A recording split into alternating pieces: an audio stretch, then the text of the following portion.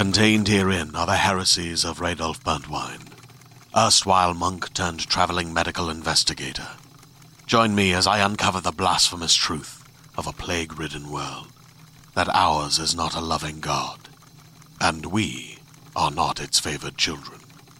The heresies of Radolf Burntwine, coming January 2nd, wherever podcasts are available. Welcome. You've got digital folklore. Does anyone remember this kids show? It was called Candle Cove, and I must have been like 6 or 7.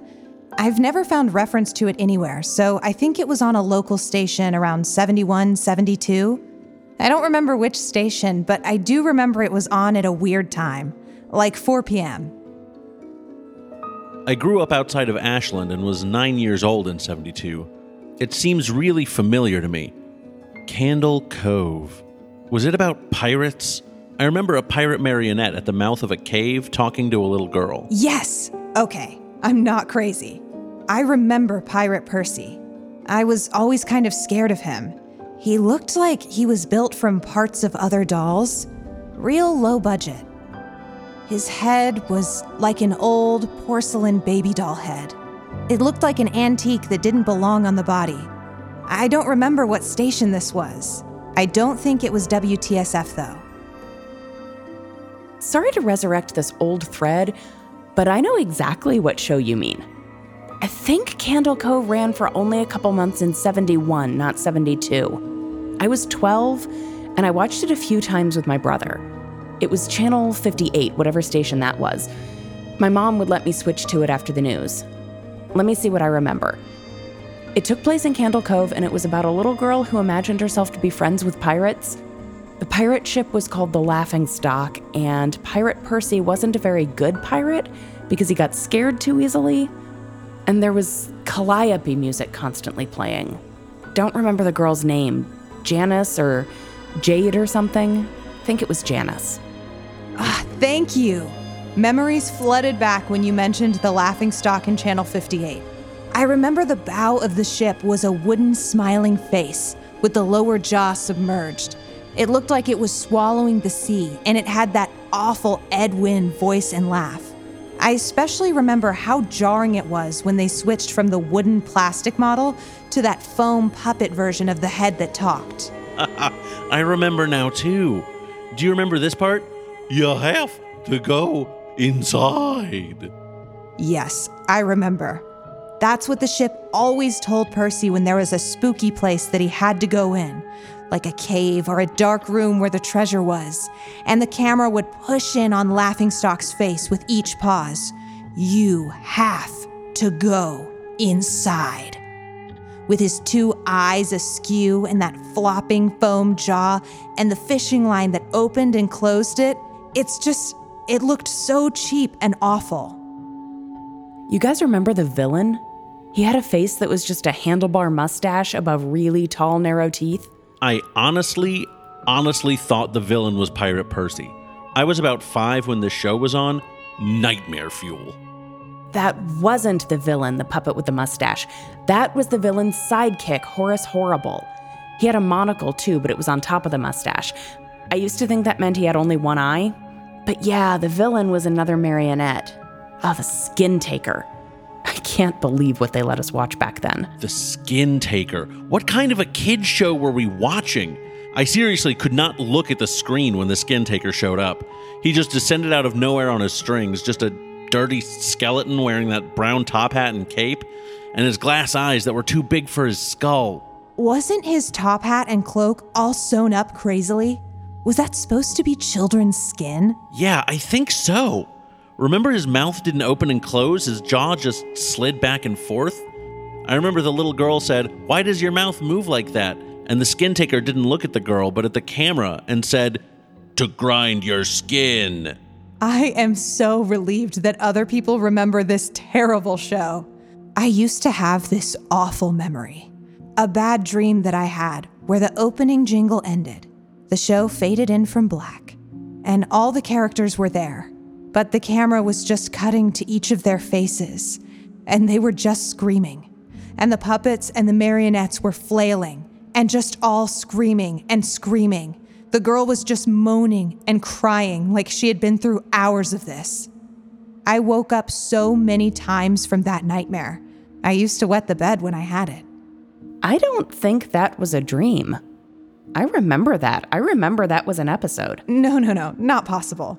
There was no plot or anything. I mean, like, literally just standing in place, crying and screaming for the whole show. Maybe I'm manufacturing the memory because you said that, but I swear to God, I remember seeing what you described. They just screamed. Yes, the little girl, Janice. I remember seeing her shake.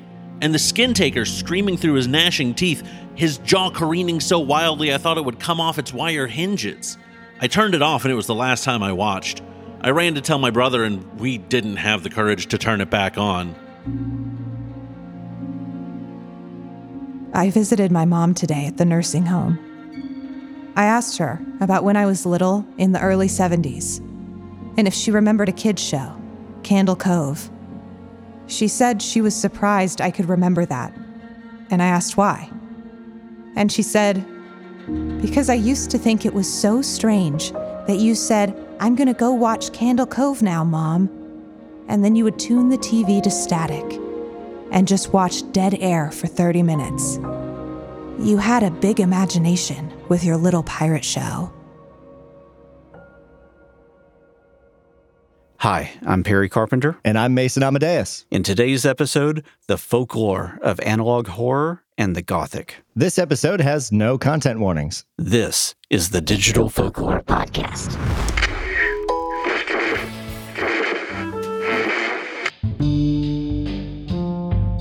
Let me tell you a story. Monday, April 10th, 2023. Far enough along to where the shine of a new year starts to dull. All the little pieces of protective plastic film pulled from the shiny patches of new beginnings. Year-end planner books bathing in the fluorescence of the clearance aisle. The time of year when spring stands in the doorway, lazily smoking a clove cigarette while winter searches for its lost coat. Far enough into 2023 that I find myself restless. In my haste to clear the house of evidence, I feel lately as though I'm living on a set piece. The floors are too clear. The tables no longer resemble castles at war. And frankly, I'm still not used to sleeping without the relaxing sounds of Digby chewing through my audio cables. So, I decide to make a mess. I don't get more than 45 minutes into disorganizing my home when what slips from a box and lands heavy at my feet? A VHS tape. I bend down to pick it up, blow off a layer of dust so thick it might have been a carpet sample. Candle Cove, it reads, in colorful block letters. Candle Cove. I blink twice. This can't be real. Candle Cove can't be taped. It's just static. And regardless, Candle Cove is just a creepypasta anyway. Where did I get this? The black plastic case feels dry and fragile in my hands, like a takeout sushi container forgotten in the sands of the Sierra Nevada. Hey listeners, if you're like me and enjoy escaping to a real movie theater, then Regal Unlimited just makes sense. It's the all-you-can-watch movie subscription pass that pays for itself in just 2 visits. You can see any standard 2D movie anytime with no blackout dates or restrictions. And your membership lets you get into premium format shows like IMAX and 4DX at a reduced cost. Plus, you'll save 10% on all non-alcoholic concessions. Regal Unlimited. It's the all-you-can-watch movie subscription pass that pays for itself in just 2 visits.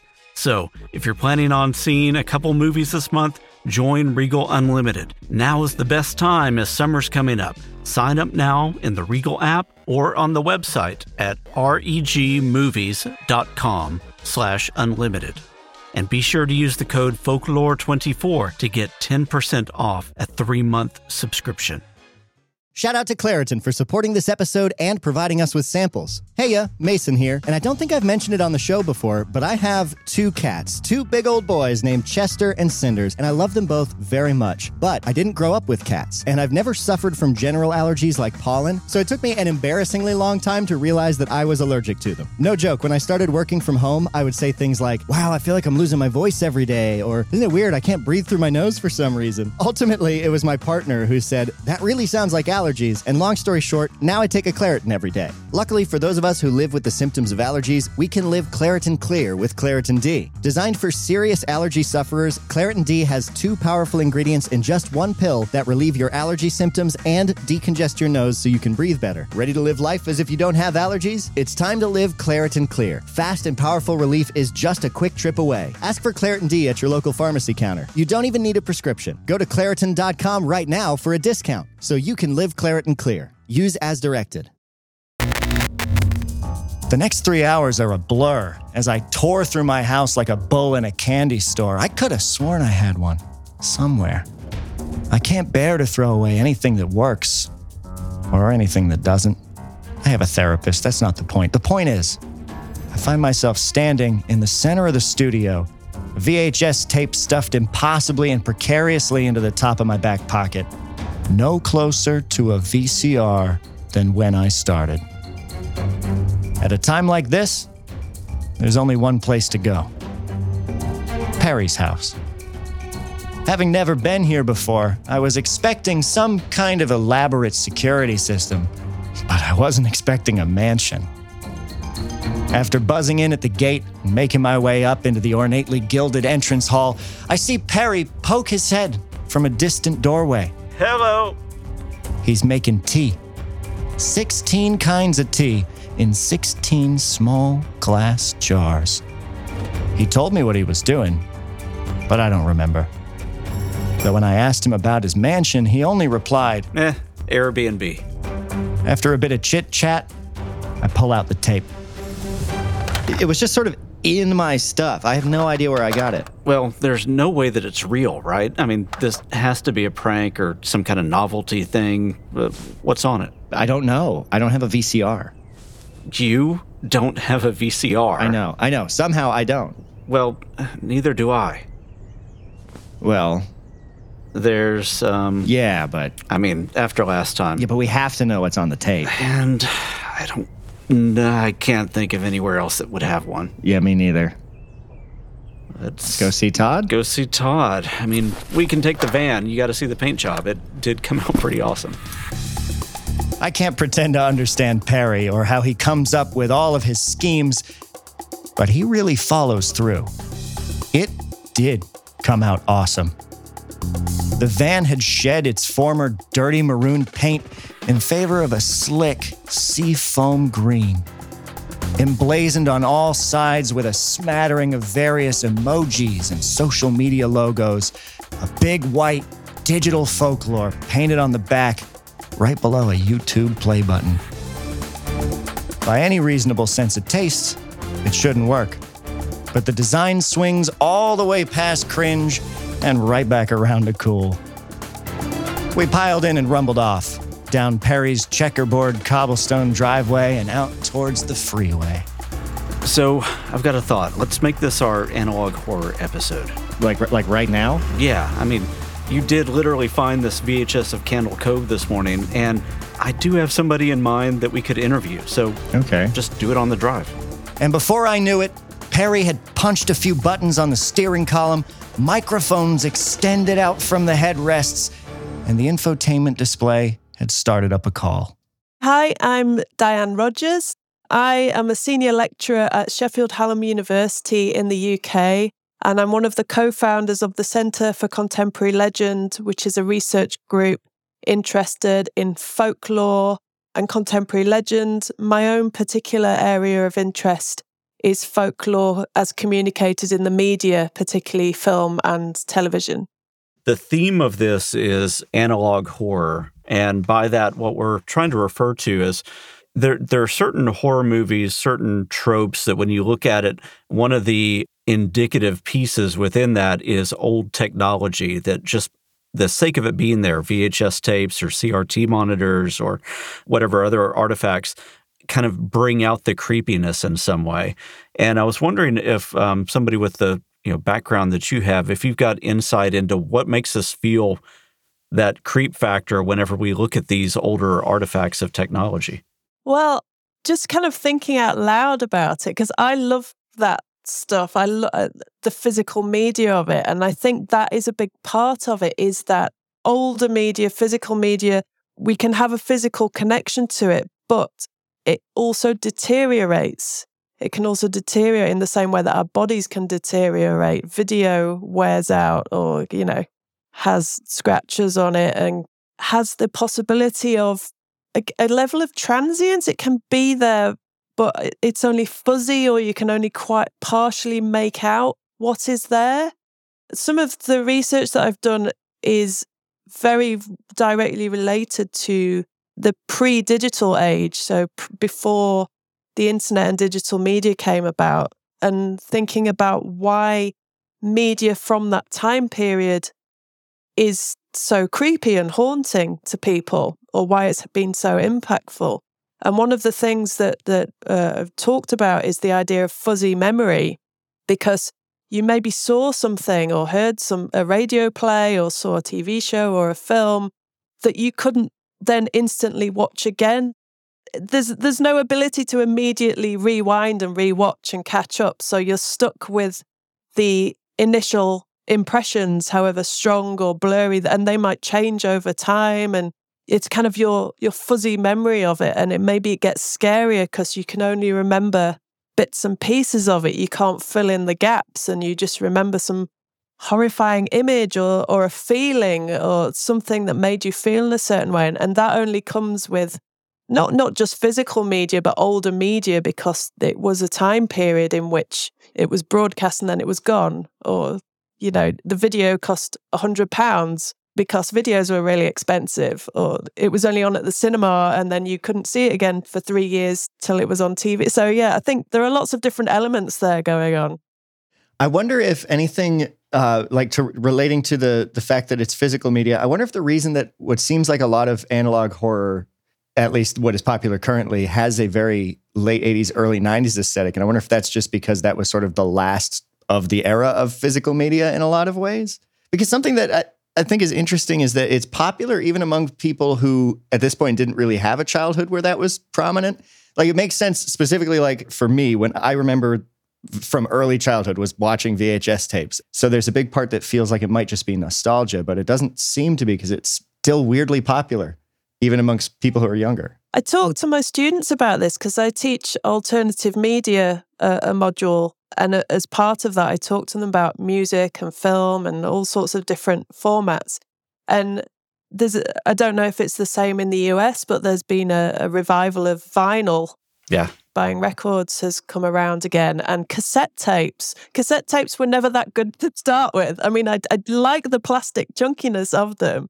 Like you say, I think it's interesting. There is a kind of nostalgia for, this is like what I would call hauntological. There's a strand of study called hauntology, that's almost a nostalgia for lost futures is the best way to describe it. We were promised all this stuff that was going to happen, and it never really came about. So there is a lot of media being made that is being described as hauntological. There's a record label that makes new music by young people that sounds like it could have come from the 70s or 80s. It's almost like we were promised all these flying cars and, utopian futures, but it never really came about. So I think there is some, like you say, the idea of nostalgia for something that never really existed or something that never really paid off. And I think physical media is a connection to that, or trying to recapture something. I am fascinated by hauntology. I've never heard of that. I've not heard that phrase or that term either. That is so cool. I've written a fair bit about that. It's really interesting. Mark Fisher wrote a book called Ghosts of My Life, and that's a really interesting book. And he kind of was one of the proponents. He's one of the most interesting writers on hauntology. sadly, he's not around anymore, but people who write about hauntology and talk about it often reference his work as he described. And he talks about the concepts of what is weird and eerie and a lot of unsettling things in not just media, but generally kind of ties into notions of the uncanny, things being present where they shouldn't be, or things being absent where you'd expect to find something. And it's like that, the hauntological notion of it is being haunted by a presence of something, by a presence of a past that never really came to fruition. It's quite complicated. I'm struggling to explain it in a succinct way. It sounds super relevant, though, because there's a lot there. As we were kind of brainstorming about our theories on why some of this seems to have so much traction and why people do feel this weird spooky effect with looking at old things, there is kind of an uncanniness. There is a degradation of memory as we look with our rose-colored glasses, and then we actually look at the technology that was there that was supposed to, the future's in Technicolor, and then you look at it and it's old, nasty, grainy. You can see the pixels and everything when you look at it. The colors that we thought were so bright and everything are now faded and kind of look off and yellow. And even when they're presented in their original color scheme, they don't look like the way that we represent color today. So we remember these things very fondly, and then you look back on it and you're like, that doesn't live up to my expectation. And so then you're trying to reconcile with all of that in some way, and it becomes a little bit creepy. This seems to speak to that persistence of it, too, as to why it has a sticking power. Because even for people who didn't grow up in that time, it's still a notable part because it was the last of the physical media era. And also, it's still recent enough that people are caring about it, I guess. It's like it's in the popular memory. There's something in the general consciousness. I like to use the word weird with a Y, because I think there's a crossover, because people talk about folk horror and hauntology have as separate things, but I think they've actually got a lot in common, because I think not everything that I might think of as folk horror is necessarily horrific. It might just be a bit unsettling or unnerving, and you're not quite sure why. And I think it's usually because it's got some kind of hauntological aspect to it. It's unsettling and it's haunted by the spectre of memory of a different time or a different era, or notions that ancient paganism or ancient religion, which isn't really ancient paganism, isn't really ancient. It's the way we think of it. It was invented in the 1930s, for example. Loads and loads of things tied up. But I like to use the word weird because I think it has a crossover between what is folk horror, what is hauntological, and dystopian kind of narratives as well. So I think all of those kind of cross over in this, I'm not sure why this is creeping me out, but it is creeping me out.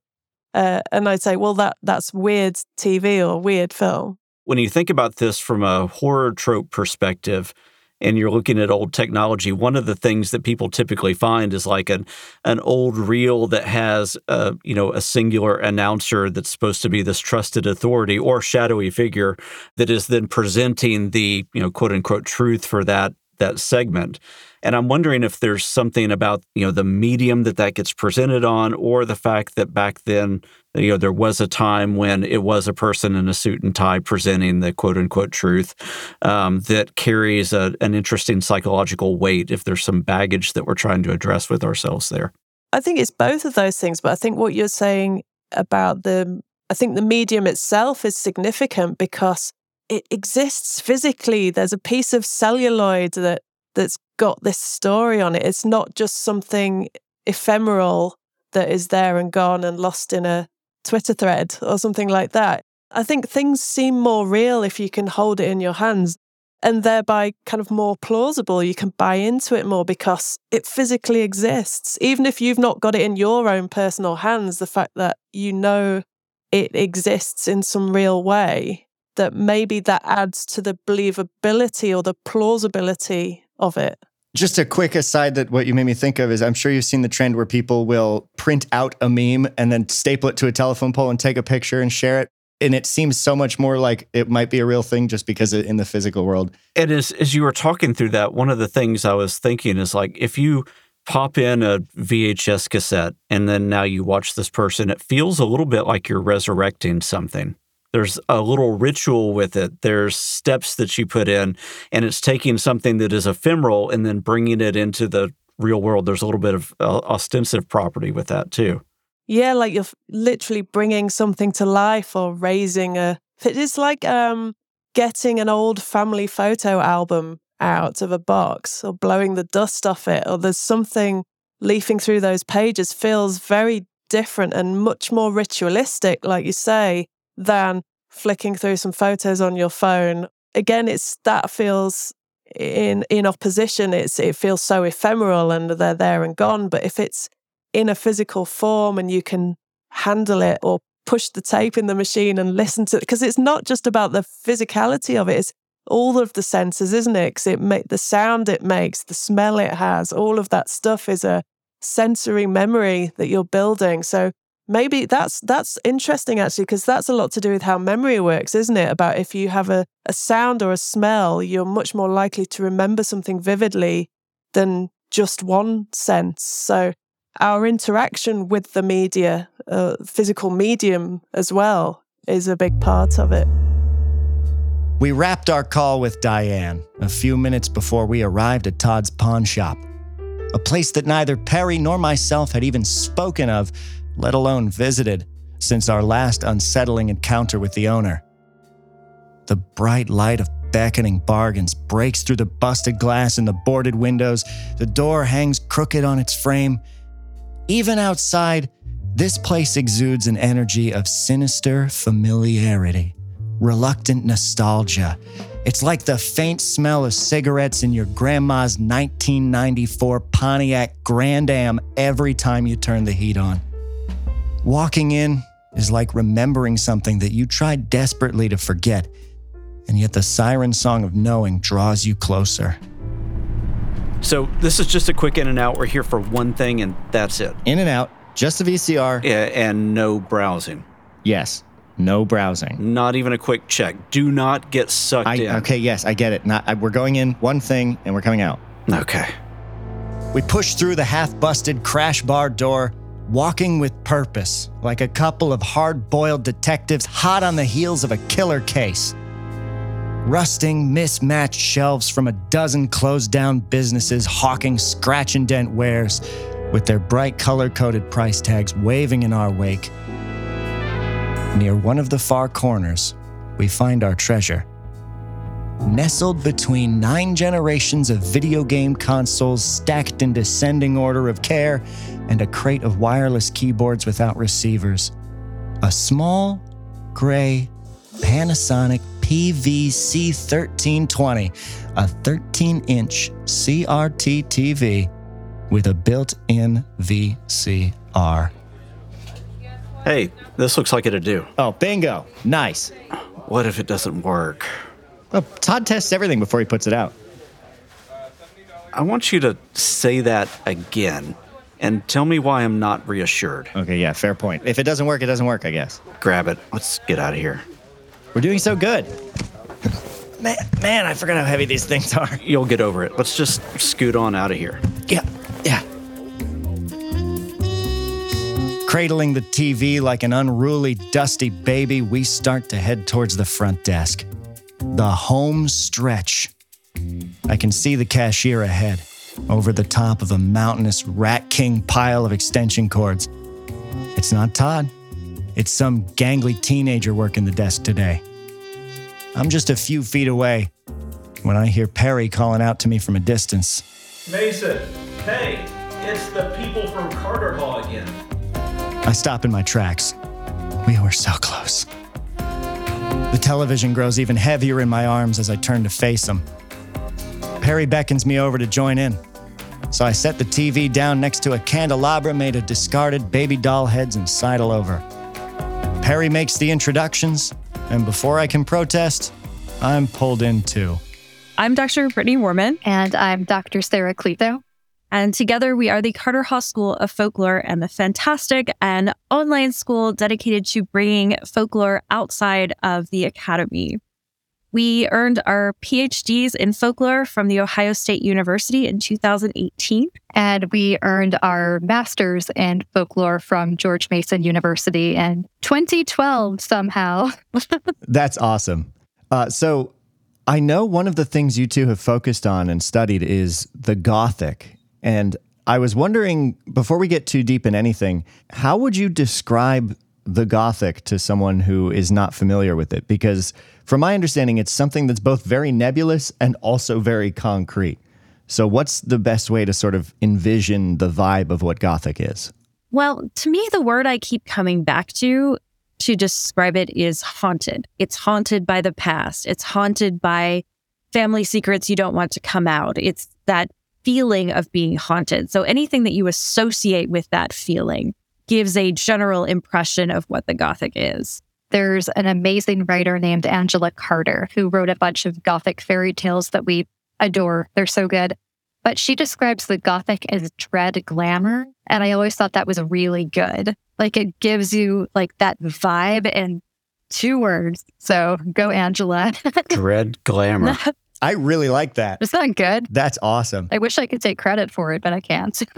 One of the episodes that we are planning is the concept of analog horror. It's, why when we look at old VHS tapes and CRT monitors and this, kind of older technology, why do we feel this sense of dread and intrigue? And as I was reading some of your descriptions about crumbling castles and things that are a little bit tattered that were once really clean, representing Gothic, it started to click in. Is the nostalgia that comes with a show like Stranger Things, is that kind of a modern Gothic take? Oh, that's a really good question. I do think it's playing with similar ideas at the very least. And I think you could make a good case that something like Stranger Things is at least Gothic adjacent, if not like full on Gothic itself. Where I would start with this, Brittany might dive in somewhere else, but there's a scholar of the Gothic named Fred Botting, and his explanation for the Gothic is basically that it is the past coming back to haunt the present. So if you think of it in terms of old technology that is sort of like crumbling, we maybe don't have ways to access it quite so readily anymore, you can definitely think of that as a newer vehicle for potentially exploring the Gothic. But where we diverge from this, take it, Brittany. So where we diverge from this is that we would go a little more specific and say that it's not just any past. It's the folkloric past more often than not. It's these ideas of superstition and monsters and things like that come back and break through our modern world, our civilized world, our world of rational thinking, and remain even though we tell ourselves that we've moved on beyond that. And also, to bring it back around to technology, you can see why old technology is so often like a vehicle for Gothic or for, sometimes horror that kind of splits from Gothic a little bit. But because it's stuff that we are theoretically past, right? But that used to be so integral, that used to be something we interacted with all the time, but that now is inaccessible, and that creates the space for it to potentially become Gothic. So much of the folklore that exists is a reaction to some inflection point within culture, some low-grade thing that's irritating society in some way. What are some of the low-grade things that would kind of create Gothic anything? Well, to me, the Gothic is always rooted in anxiety. And sometimes those anxieties are small things, but sometimes they're really big things too that are really difficult to talk about. It's the kind of things that, you don't want to bring up at the dinner table, like, questions about sexuality, about colonialism, about racism and bigotry in all kinds of senses. And for the Gothic, it seems like they use small things to talk about big things. It's easier for us, I think this applies to most of humanity, it's easier for us to tell a story about something than to confront it directly. And the Gothic is all about doing that, and folklore is often all about doing that. finding ways to engage with the world in a, personal and artistic way with a lot of other people. I'm halfway through rereading The Castle of Otranto right now, which I haven't read in years. And that is arguably the first Gothic novel, or at least first supernatural Gothic novel. And the family that it's about is just, they're absolutely Crazy, bananas. Like they're terrible. It's all completely ridiculous and over the top. But, it lets you explore like, okay, what happens if the family structure is destabilized? Like, this is a completely melodramatic way of thinking about, in a way, sort of exploding all of the different institutions that we expect to hold society together.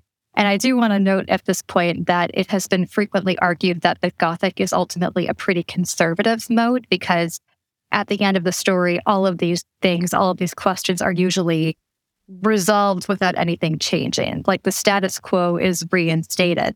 But there's this period of extreme instability in the middle where all of it is questioned that I find very interesting. And in a lot of more contemporary Gothic literature, these institutions explode and then stay exploded. There is no reinstitution of the status quo in the same way.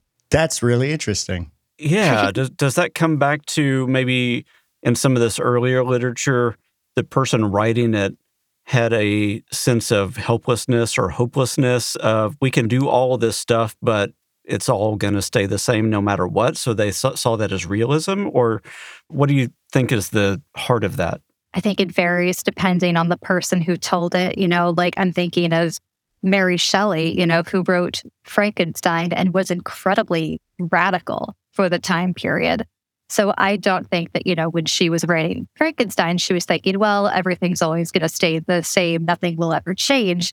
But I also don't know that like Horace Walpole of like the murderous supernatural falling helmet was really envisioning a lot of social change himself. So, when you talked about Mary Shelley, I think that is a good one to bring up, because Mary Shelley, at the end of Frankenstein, there's a certain amount of restoration to the status quo, because Frankenstein and the monster go off into the snowy tundra and are never seen again.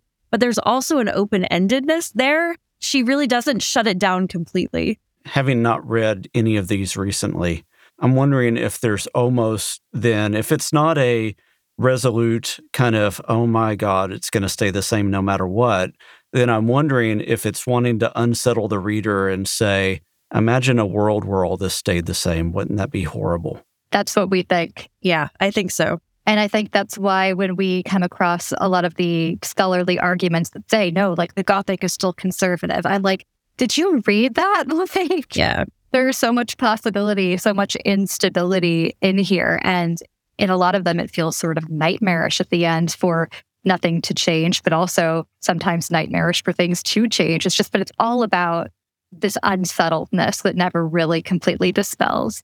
I was wondering, and it might be a little bit of a basic thing, but I was wondering for the sake of like introducing the concept of Gothic, which is something I don't know much about. My initial reaction, I imagine a lot of people's would be that it's tied to that very specific aesthetic and architecture. It was like a medieval time in Europe. How much of Gothic is like married to an aesthetic and an architecture versus the other hallmarks of it, as we've been talking about? The Gothic is very difficult to define super precisely, because there's just a lot of differing opinions about what makes something Gothic. But what it ultimately comes down to is sort of a bunch of things put together and reaching a critical mass where it tips over into Gothic. So if you see things like decaying castles and deep dark forests, family secrets, curses, all that kind of stuff. Threat of the supernatural. Yes, of course. Once you reach that critical mass, the story really just tips over in there. And that's pretty much the only thing people can agree on when they're trying to define what the Gothic is. We do like Fred Botting's idea that it's the past coming back to haunt the present. But again, we would take it even more specific and say that it's often related to folklore when that past comes back. The folkloric past coming back to haunt the present. And to complicate things further, everything that Brittany mentioned in that list Like any one of those things or a couple of those things could show up in Something else. a story. Yeah. And it wouldn't necessarily be Gothic at all. Like not all stories that happen to have a castle in them are Gothic. Not even every vampire story is necessarily Gothic. It really is that sheer accumulation of stuff that makes it Gothic, which sounds ridiculous. But another key thing about the Gothic is that it is a mode of excess. Like there's too much. There are too many feelings. There's too much stuff. There's too much melodrama. It's completely over the top. And that excessiveness is part of what makes it Gothic. When we think about some of the social issues that may make one of these genres spring up or one of these folkloric expression styles spring up, do you see those types of tipping points as being critical, or is that kind of a red herring? When I think about when the Gothic has really been popular, there were things that sort of directly precipitated it. So when it was first getting going at the end of the 1700s, there was Romanticism, which was direct reaction to in the Enlightenment. There was a resurgence of it at the end of the 1800s. It was a reaction to a lot of different things, but a lot of political things, like the rapidly declining power of the British Empire was a big reason why people felt scared, why people felt like they were on the precipice of change and maybe wanting to cling to those things, and then realizing some of the things from the past are pretty scary when you look at them. And now I think that there are things in place that could signify some sort of Gothic resurgence, but it would be a very different form. Yeah, the Gothic often resurges in times of instability or times of rupture. So I would not be surprised if we saw some kind of technological Gothic resurgence. I mean, who knows? We could be in the middle of one right now. Right. It also, where we are right now, I think we're almost to the place where things are starting to get a little bit scary. I'm thinking of things like self-driving cars. I'm thinking of AI art. That's a perfect example. And what does that mean for society? What does it mean for art? And these are the kinds of questions that the Gothic is really good to try to come up with some sort of answer with. Are you ready to shop? Rakuten's Big Give Week is back. Get 15% back at hundreds of stores, and it's all happening this week, May 6th to May 13th. It's the perfect time to shop for everything on your list for spring and summer, like clothing, outdoor gear, and travel. I know I'm using this week to stock up on some warmer weather essentials at Ray-Ban and Ulta, and I love that Rakuten even helps me save on travel at sites like Hotels.com. Rakuten really is the best way to shop, and you can save even more by stacking cash back on top of deals. Plus, during Big Give Week, that cash back is bigger than ever. With Rakuten, membership is free, and when you sign up and shop today, you get an extra 10% cash back boost. That's an extra 10% cash back on top of the 15% cash back. You won't see higher cash back rates than these. Go to Rakuten.com or download the Rakuten app. Rakuten. Shoppers get it. When you need mealtime inspiration, it's worth shopping Kroger, where you'll find over 30,000 mouth-watering choices that excite your inner foodie. And no matter what tasty choice you make, you'll enjoy our everyday low prices, plus extra ways to save, like digital coupons worth over $600 each week. You can also save up to $1 off per gallon at the pump with fuel points. More savings and more inspiring flavors make shopping Kroger worth it every time. Kroger, fresh for everyone. Fuel restrictions apply.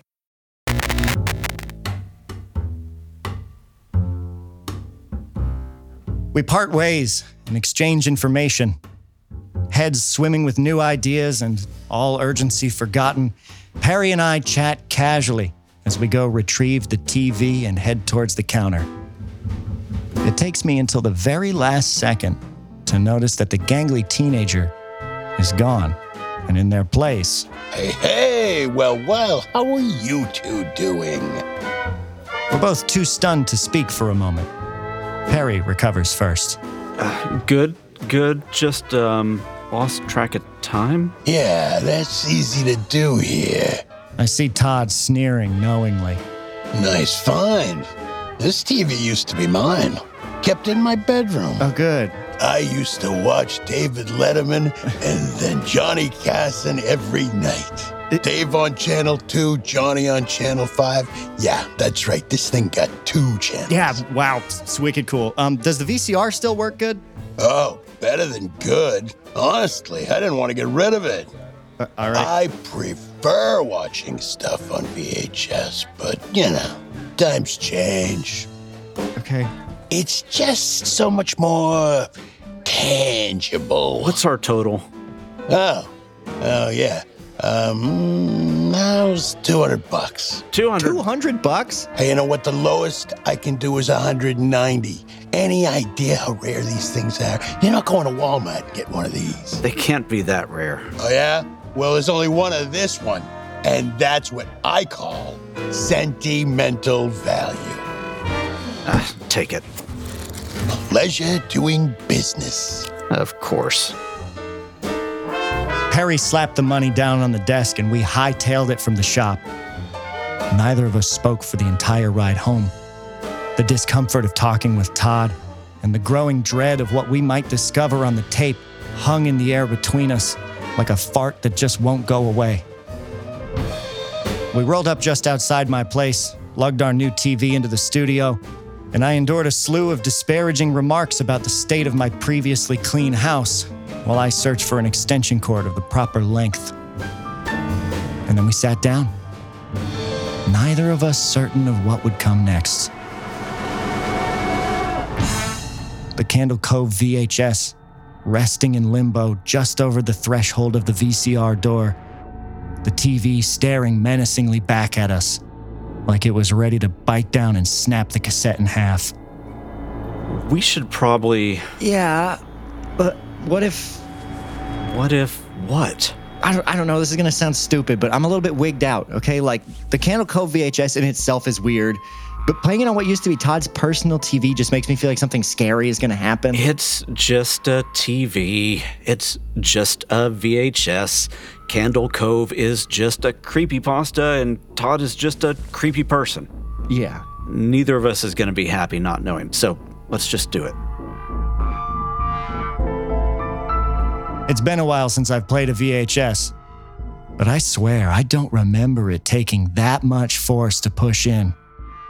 I jumped when the automated jaws grabbed hold of the tape and sucked it inwards, and then latched it down to play. We sat back. I grabbed a nearby mic stand and held it at my side like a club, just in case I needed to smash the TV in self-defense. The moment lasted for eternity as the screen slowly jittered to life. A black bar wiped vertically like a rag clearing a table. The auto-tracking indicator painted itself on the screen, and then the picture stabilized on a scene that looked like a small recording studio. And then... You're listening to Imaginary Worlds, a show about how we create them and why we suspend our disbelief. I'm Eric Molinsky. Analog horror stories take place in the age of VCRs and VHS tapes, but they're made today, and they're looking at the past through the lens of the present. Oh. Yeah, wait. What? Eric Molinsky, he hosts this show called Imaginary Worlds. I reached out to him ages ago about doing a collaboration on analog horror. So this must be that? Okay, but why is it on a VHS and just mysteriously inside of my house? Well, I gave him your address for mailing. He must have thought that this would be a funny way to do the whole thing. Yeah, maybe next time tell me about the collaborations that you plan with people who He never confirmed. I think that this whole thing is just fun for him. I dropped the mic stand. I should have suspected this was somehow one of Perry's schemes, and we sat back to watch the rest. One of the people that I talked to was Alex Hara. He made a documentary called The History of Analog Horror. And Alex is in his 20s, and some of the filmmakers he talked to are in their 20s. And I asked him, why are you guys so into analog horror?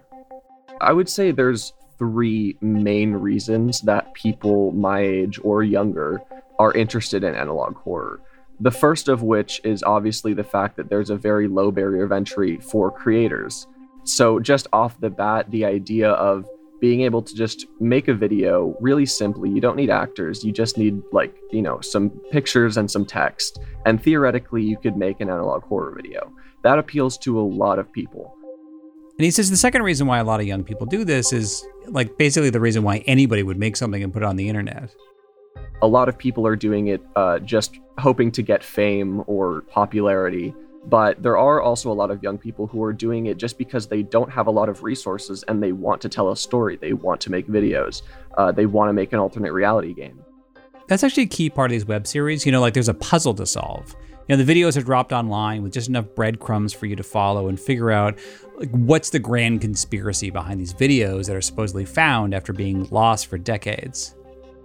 The third main reason is that there is a sense of mystery about the analog technology that exists in analog horror, because they didn't grow up in it, or they only very vaguely remember it when they were very young.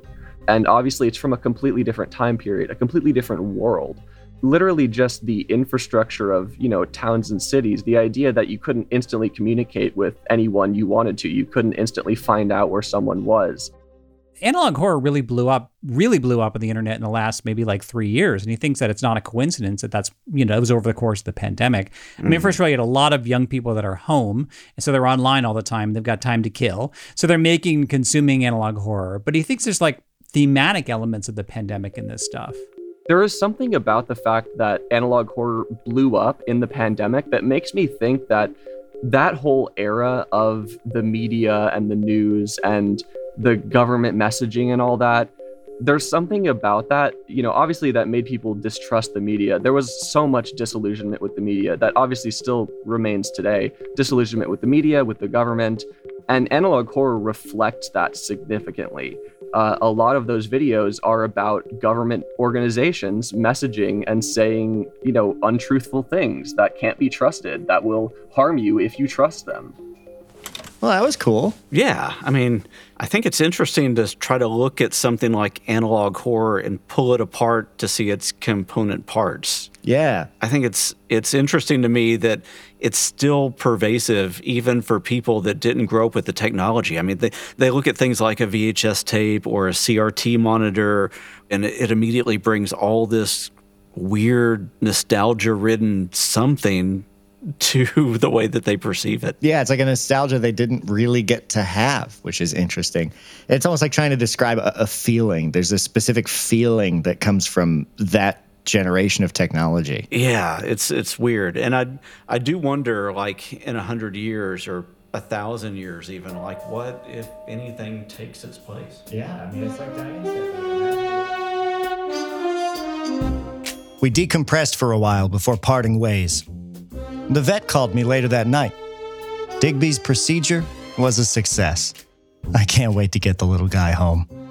I still felt unsettled by that little TV, though. Like a curse had descended upon it the moment it began to play that tape. I found myself filled with dread every time I looked at it, and I worried that I'd never escape the fate it had in store for me. Or at least, I didn't want it in my house anymore, but I wanted to make sure I kept a record of the tape. So before bed, I went down and hooked up the video and audio output from the TV into my computer. The plan was to let the tape play out overnight, silently being recorded, and I could chuck the whole thing in a dumpster the next day. I rewound the VHS, double-checked it would be recorded, and then, when I went to hit play, it was only static.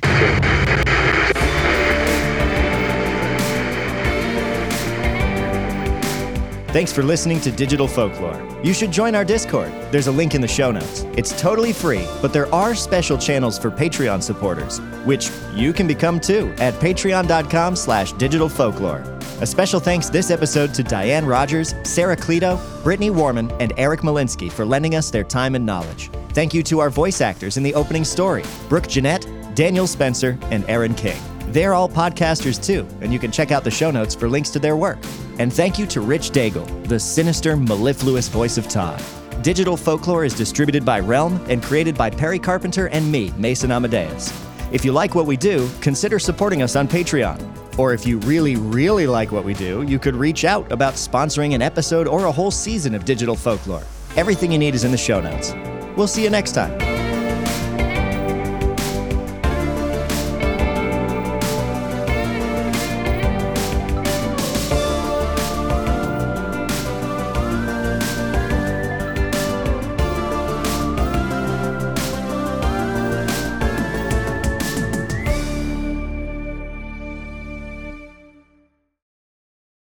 Hey there, this is Justin Bartha. I made a funny new podcast, King of the Egg Cream. It has the greatest cast in the history of podcasts with actors like Louis Black. I'm torn by my feelings for two women. Bobby Cannavale. You can eat it, or if someone hits you, you can put it on your cut. Melanie Linsky. I wonder what these marvelous things are that look just like boiled chicken feet. Jason Ritter. I can break things and pick locks and kill people. Michael Stuhlbarg. The whole point is to inspire people that they should make themselves better. Ari Grainer. No, don't whet its appetite. What are you, an idiot? Me, Justin Bartha. That's not just any egg cream, that's a Lemke's special. And all narrated by the hilarious Richard Kind. This is the story of Harry Dalowitz and how he rose from nothing to become New York's King of the Egg Cream.